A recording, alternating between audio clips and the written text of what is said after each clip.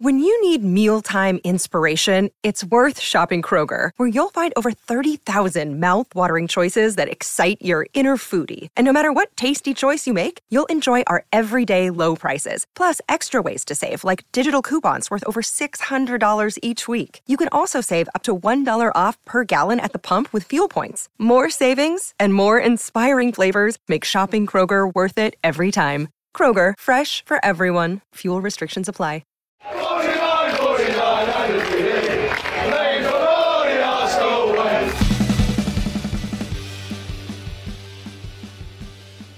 Hello and welcome to the Arsenal Way, back with you guys for another episode of our Pressbox series show, which I'm joined by a member of the press to talk about the latest Arsenal feels, as we like to describe it these days. And the feels are good after Arsenal responded 2-0 against Newcastle off the back of that disappointing game at Anfield. To do so, I'm very happy to be joined by Chronicles of Aguna and 90 Min's Harry Symeou. How you doing, mate? Are you well? Yeah, all good, man. Trying to stay warm in these Arctic conditions. But yeah, all good. Can't complain. This was a birthday gift. Well, I say it's a birthday gift. Little glimpse behind the curtain.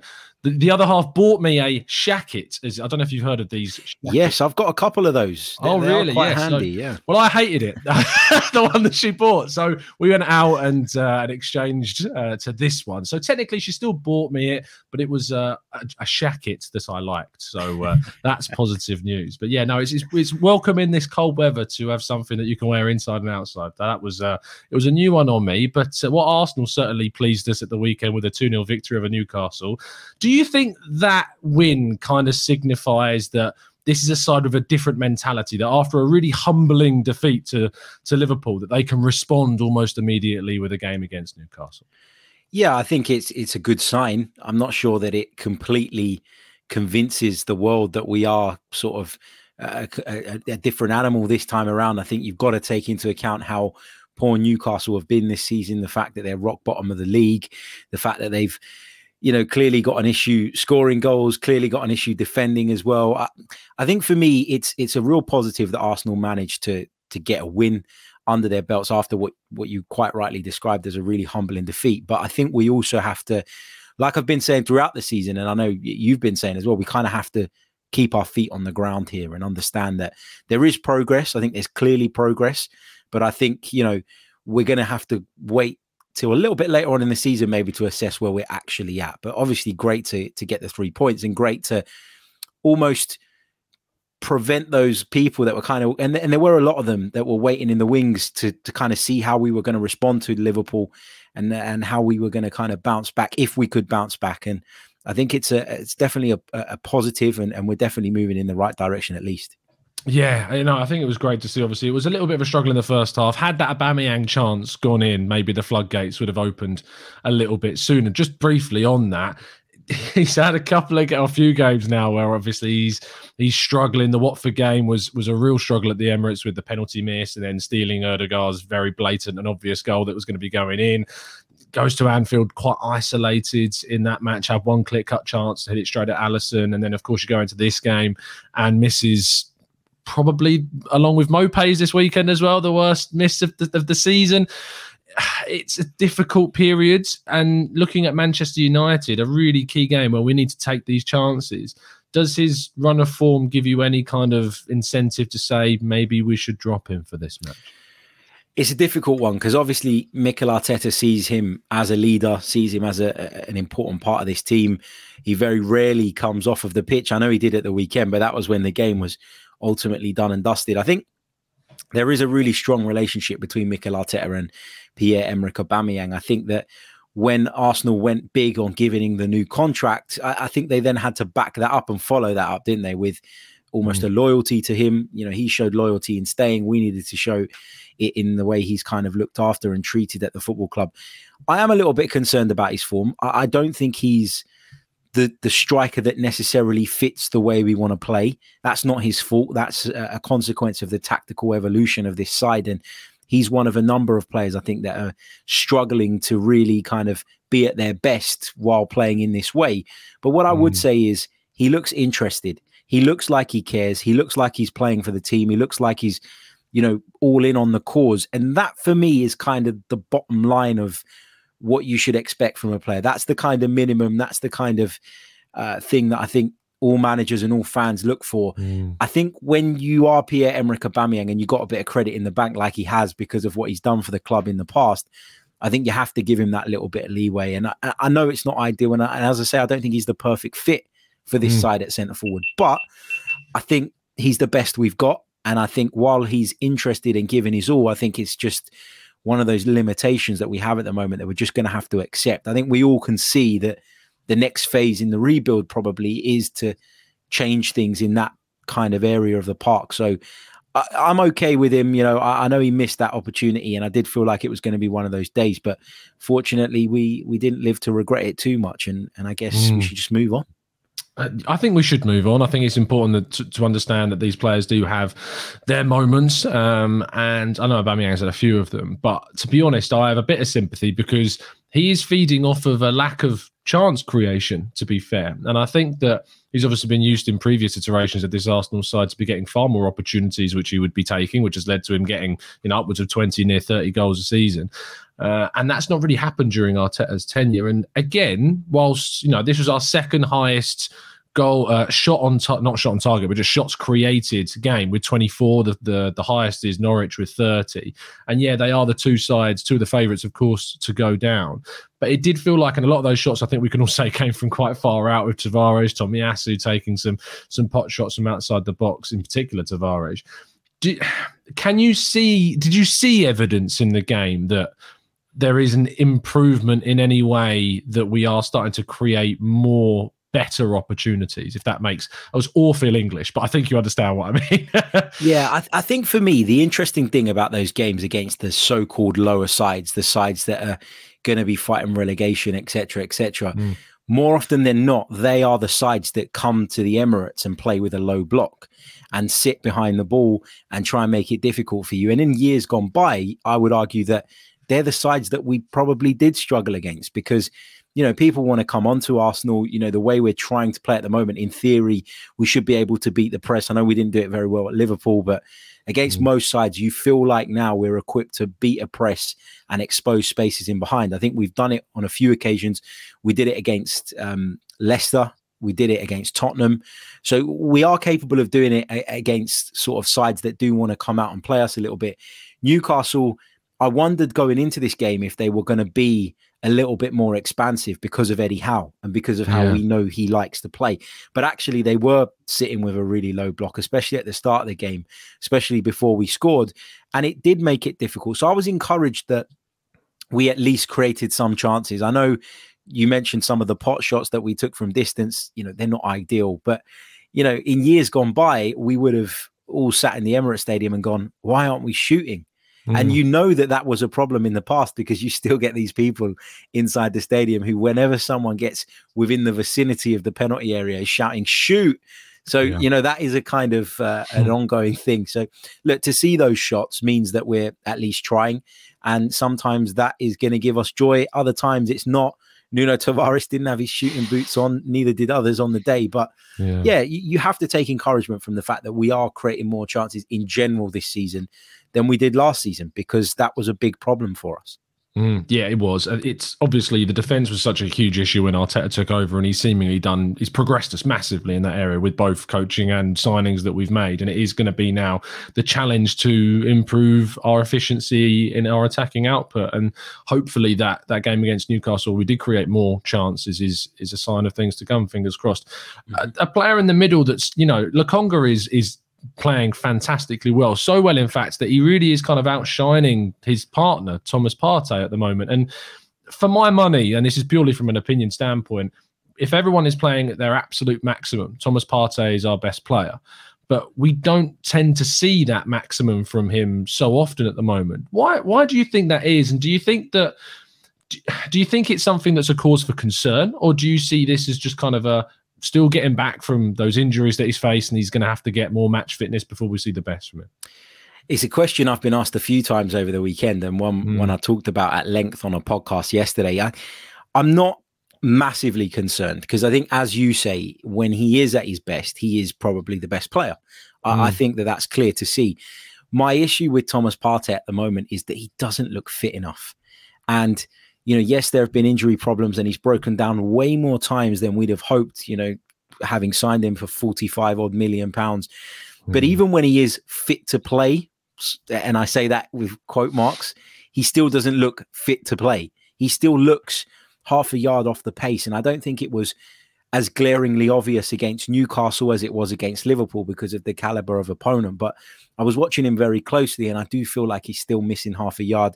I feel like we talked a lot about Thomas Partey's ability to progress the ball between the lines. And actually, Sambi Lokonga's doing that better than him at the moment. Yeah. And I don't know if when Granit Xhaka comes back, and I'm sure he'll come back into the side alongside Partey, I don't know if having that more defensive-minded partner alongside him will allow him to step that bit further forward and impact the game in the opponent's half a little bit more. I don't know if he's being asked to do a little bit more of a kind of defensive job because of the fear of somebody like Lokonga, who's still young and still learning, kind of making a mistake. I don't know how much he's being handicapped by his partner is the point I'm trying to make. I'm not saying Lokonga's playing badly. No, but Lokonga is, he has given the ball away in certain areas quite often. He didn't do it against Newcastle, who was very good, but in games gone by, he's been a little bit naive with his Anfield passing. Yeah, at Anfield he did it. There was a couple of others as well. I thought at Brighton he wasn't very good either. Yeah, Palace as well. We gave the ball away, which led to that goal, of course. So. Absolutely. And he's been caught in possession a few times. His progressive passing has been good for the most part, but he's taken risks sometimes when he shouldn't. Yeah. And I just wonder if Partey is kind of a little bit reluctant to bomb on and try and impact the game a bit more as a consequence of playing alongside him. But going back to the player specifically, the fitness thing looks like the biggest problem for me. I don't think there's any doubt about his talent. Just doesn't look quite there in terms of sharpness. Yeah, it's interesting. I think that's a really good point you raised that I hadn't previously considered about Lokonga's kind of infancy, and maybe he's operating in kind of a little bit of a shepherding style role next to him, and always having to consider that if Lokonga does give the ball away, he's going to have to be back and covering. And I think actually we've seen some of Partey's best performances when he's alongside a more experienced figure like Granit Xhaka. Those two have a pretty good relationship together. And I think that Partey knows that he despite Xhaka's fullbacks and failings where he does himself sometimes be a little bit too slow and can give the ball away, but is still a lot more reliable. I mean, his passing accuracy speaks for itself, Granit Xhaka. So you know that you've got a reliable passer in him. El Neni as well. You remember that game back at Old Trafford, which we're going to come on to soon, that El Neni is, for however limited in his ability he is, an experienced player that's pretty safe as a player to put in. You know what you're going to get. You're not going to get an extravagant ball-defiant, like pass-defining player that breaks between the lines, but you are going to get someone that's safe and dependable in most situations. And I think maybe Partey's unlocked a bit more. It's a really good narrative. Just to add to that as well, I mean, if you think back to, I think it was the Brighton game, where Partey was playing alongside Lokonga. And we saw it on a number of occasions. Obviously, Arsenal like to push the left back on. And one of the things that Xhaka's really good at doing is filling in that hole that is then left by the left back, kind of shifting sort of half the way across to be able to kind of pick up that position. And what happened at Brighton a few times was Lokonga was seeing the Brighton wing backs coming forward. And in my opinion, was getting too involved and was sucked in, and was pulling really wide and leaving Thomas Partey these gaping holes in which he needed to cover. And I just wonder if, Lokonga's getting better and better, but I just wonder if Thomas Partey's got that in his mind. He's always looking over his shoulder to make sure that Lokonga is close enough to him. And if he has gone walkabouts in terms of pressing or trying to get out to a wide player, I think that does play on Partey's mind. And I think he's a little bit more conservative as a result of that.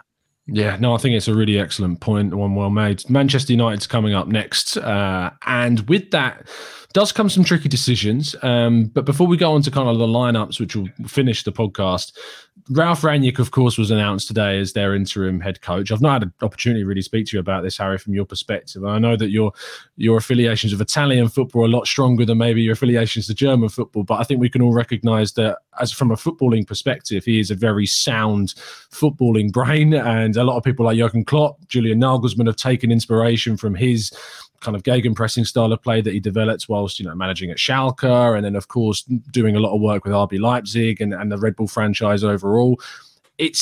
I described it as an annoyingly sensible appointment by Manchester United. How do you feel about it? Yeah, it's probably one of the best footballing decisions they've made in a while. The only thing that that would concern me if I was a United fan is he going to be then given the autonomy that he needs to impact the team and overhaul it? Because he's only got a 6-month period. And I think, there's a lot to be said for just a fresh face coming in. It did go stale under Ollie. It was clear that the players weren't really kind of bought into what it was he was doing. And then you've got this manager coming in. I still think the big question mark around Rangnick is the big characters and the big egos. And he's not really been in that environment yet. So a lot has been made of the Ronaldo debate. Should he play? Should he not play? That will be interesting to see how that pans out. But I think overall, the fact that he's not just coming in as a manager for 6 months, he's then been given a consultancy role, I think is big for Manchester United. Yeah. And I think if they give him the time and the kind of freedom to do what he needs to do, they'll be in much better shape at the end of that period.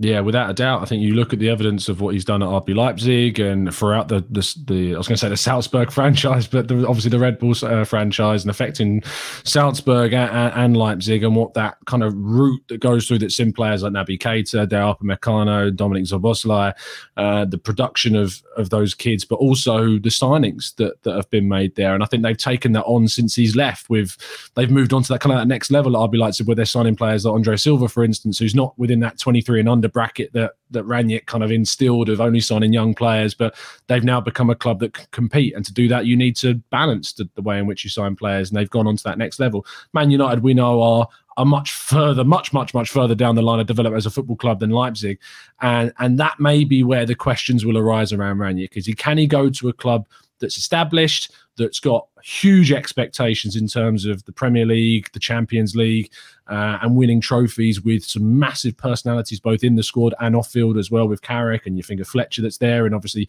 previous players that still have their own opinions about the club, Scholes, Neville, etc.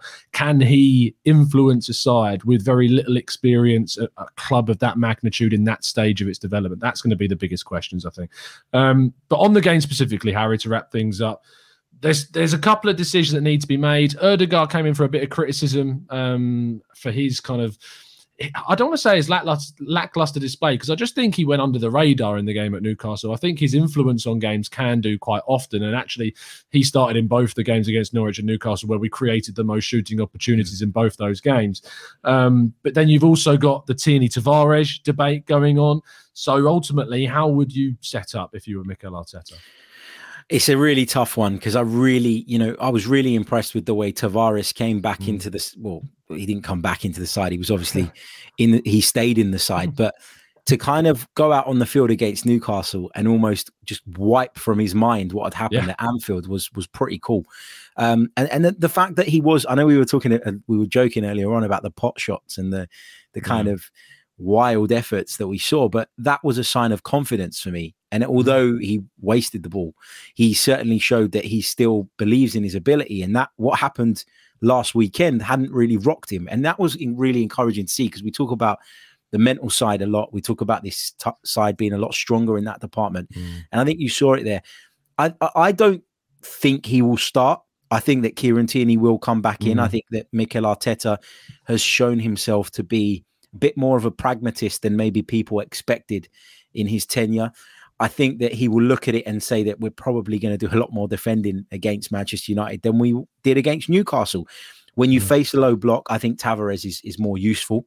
I think his unpredictability when he gets into the final third gives him something. I know the final ball's not always there, but you don't know if he's going to go outside of you, inside of you, across the pitch.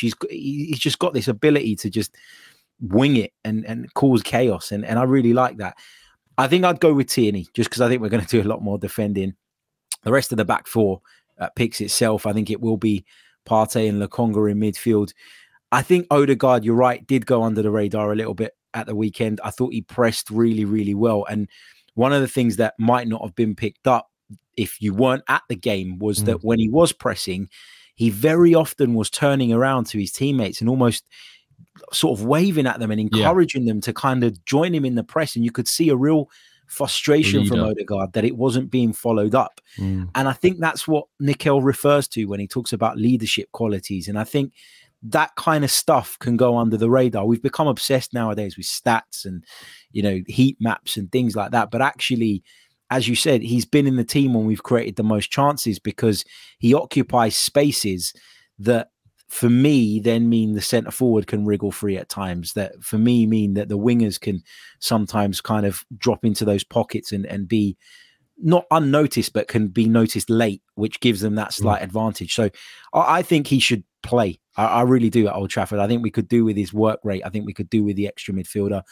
Aubameyang up front for me. Smith Rowe on one flank. Don't know if Saka's going to be fit. This is if he isn't, I know people are going to scream for Gabriel Martinelli. I am. Are you Pepeing this? I might be tempted to move Odegaard to the flank. Right. Oh, really? Yeah, and play Laka in that role. That's interesting. Yeah. I mean, Odegaard has played there. He played there for Real Sociedad. He played there for Vitesse. He can play in that wider role. Yeah, and he likes to cut inside onto that left foot of his. We've actually seen him, when you look at his heat maps, I know I just said that we should bin those. Oh, heat maps? What? When you look at the heat maps, though, you'll actually see that a lot of the positions he takes up are slightly to the right of centre, where he has that ability to cut in. So I think that could be an option. I really do. I think it was telling that Nicolas Pepe wasn't brought on ahead of Martinelli at the weekend. I think that says a lot about where Arteta is with him at this moment in time. And I wonder if that gives us a bit of an indication as to what might happen on Thursday. Yeah, it's an interesting lineup. There's a few decisions that he needs to make. I hadn't myself considered that bringing Odegaard and Laka in, or maybe even going to kind of a 4-2-2-2 in a way and just playing Lacazette slightly off of Aubameyang. Would that give you enough defensive cover is another thing, but maybe it would give us more in the wide areas with Odegaard and Smith Rowe backing up the fullbacks. But we'd have to wait and see. Go on, Harry. I was just going to say, my thing with Martinelli is this. I think that obviously he showed incredible technique to score that goal, and there's no question in his effort. But I'm not sure that his all-round game is there just yet. Yeah, of course. And 20 years old. Yeah, exactly. But there's people screaming for him to sort of be in the side every week. I agree. When I'm looking at this and I'm trying to look at it rationally, the thing that I keep coming back to is his all-round game better than Saka's, or is it better than Smith Rowe's? And it isn't. And we know that he wants to play in one of those positions. He doesn't want to play as a centre forward. So for me, you look at that and you can't put him in the starting lineup week in, week out. Maybe there's an opportunity to do it now with an injury, but when everybody's fit, I think it's right that he's not in the starting 11, despite what he did at the weekend. Yeah, I agree. I mean, I wrote a piece about this. I said it was around the lines of, I think that he's been slightly mismanaged by Mikel Arteta in regards to the amount of minutes off the bench he's being afforded prior to the weekend against Newcastle. Being given a minute or 2 or 3 minutes in injury time, that's not enough for Martinelli. He's a player that needs to be given 10 to 15 minutes from the bench in games to make an impact. But you're right, he doesn't get into the starting lineup right now. It's just about how we used him. But it was, as you say, very telling that he came on over Nicolas Pepe on Saturday evening. Or early morning, in fact, or early afternoon. In regards to a prediction, where are you going for the United game? If I offered you a draw, would you take it? Yeah, I would. I would, because I'm very much of the opinion that this season it's about beating the teams that we should be beating, and if we can do that, to them. or not losing to them, exactly. Yeah. And if we can stay in the hunt, then I think obviously you never know what could happen towards the end of the season. But going to Old Trafford, despite what's gone on there, it's still going to Old Trafford. They'll be boosted by the appointment of Ranić. We don't know if he'll be in the dugout yet because of work permit issues, but I'm sure he'll have some impact on the team, whether he's there physically or not.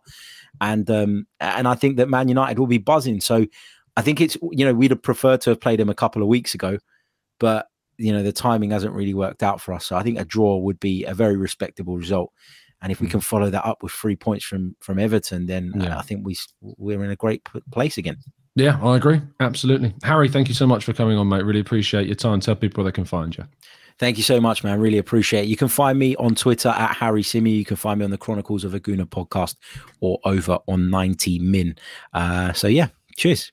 No problem at all. You can follow myself at Tom Canton Media, and we'll make sure you're following the Arsenal Way at the Arsenal Way N5. We are now just under 30 subs from hitting our 5K target. So thank you so much as always for the support. We've only been going for a few months, and to be there is crazy. So please do make sure that you are hitting that subscribe button and like the video as well. Tomorrow I'll be joined by Josh Williams to look back at the Newcastle game in even more analytical detail, because despite the fact that stats can become too much, we don't care, and we want to go even to more statistical detail about the game as well and see where we might be able to find some little wins ahead of Old Trafford. See you guys soon. And as always, keep following us down the Arsenal way.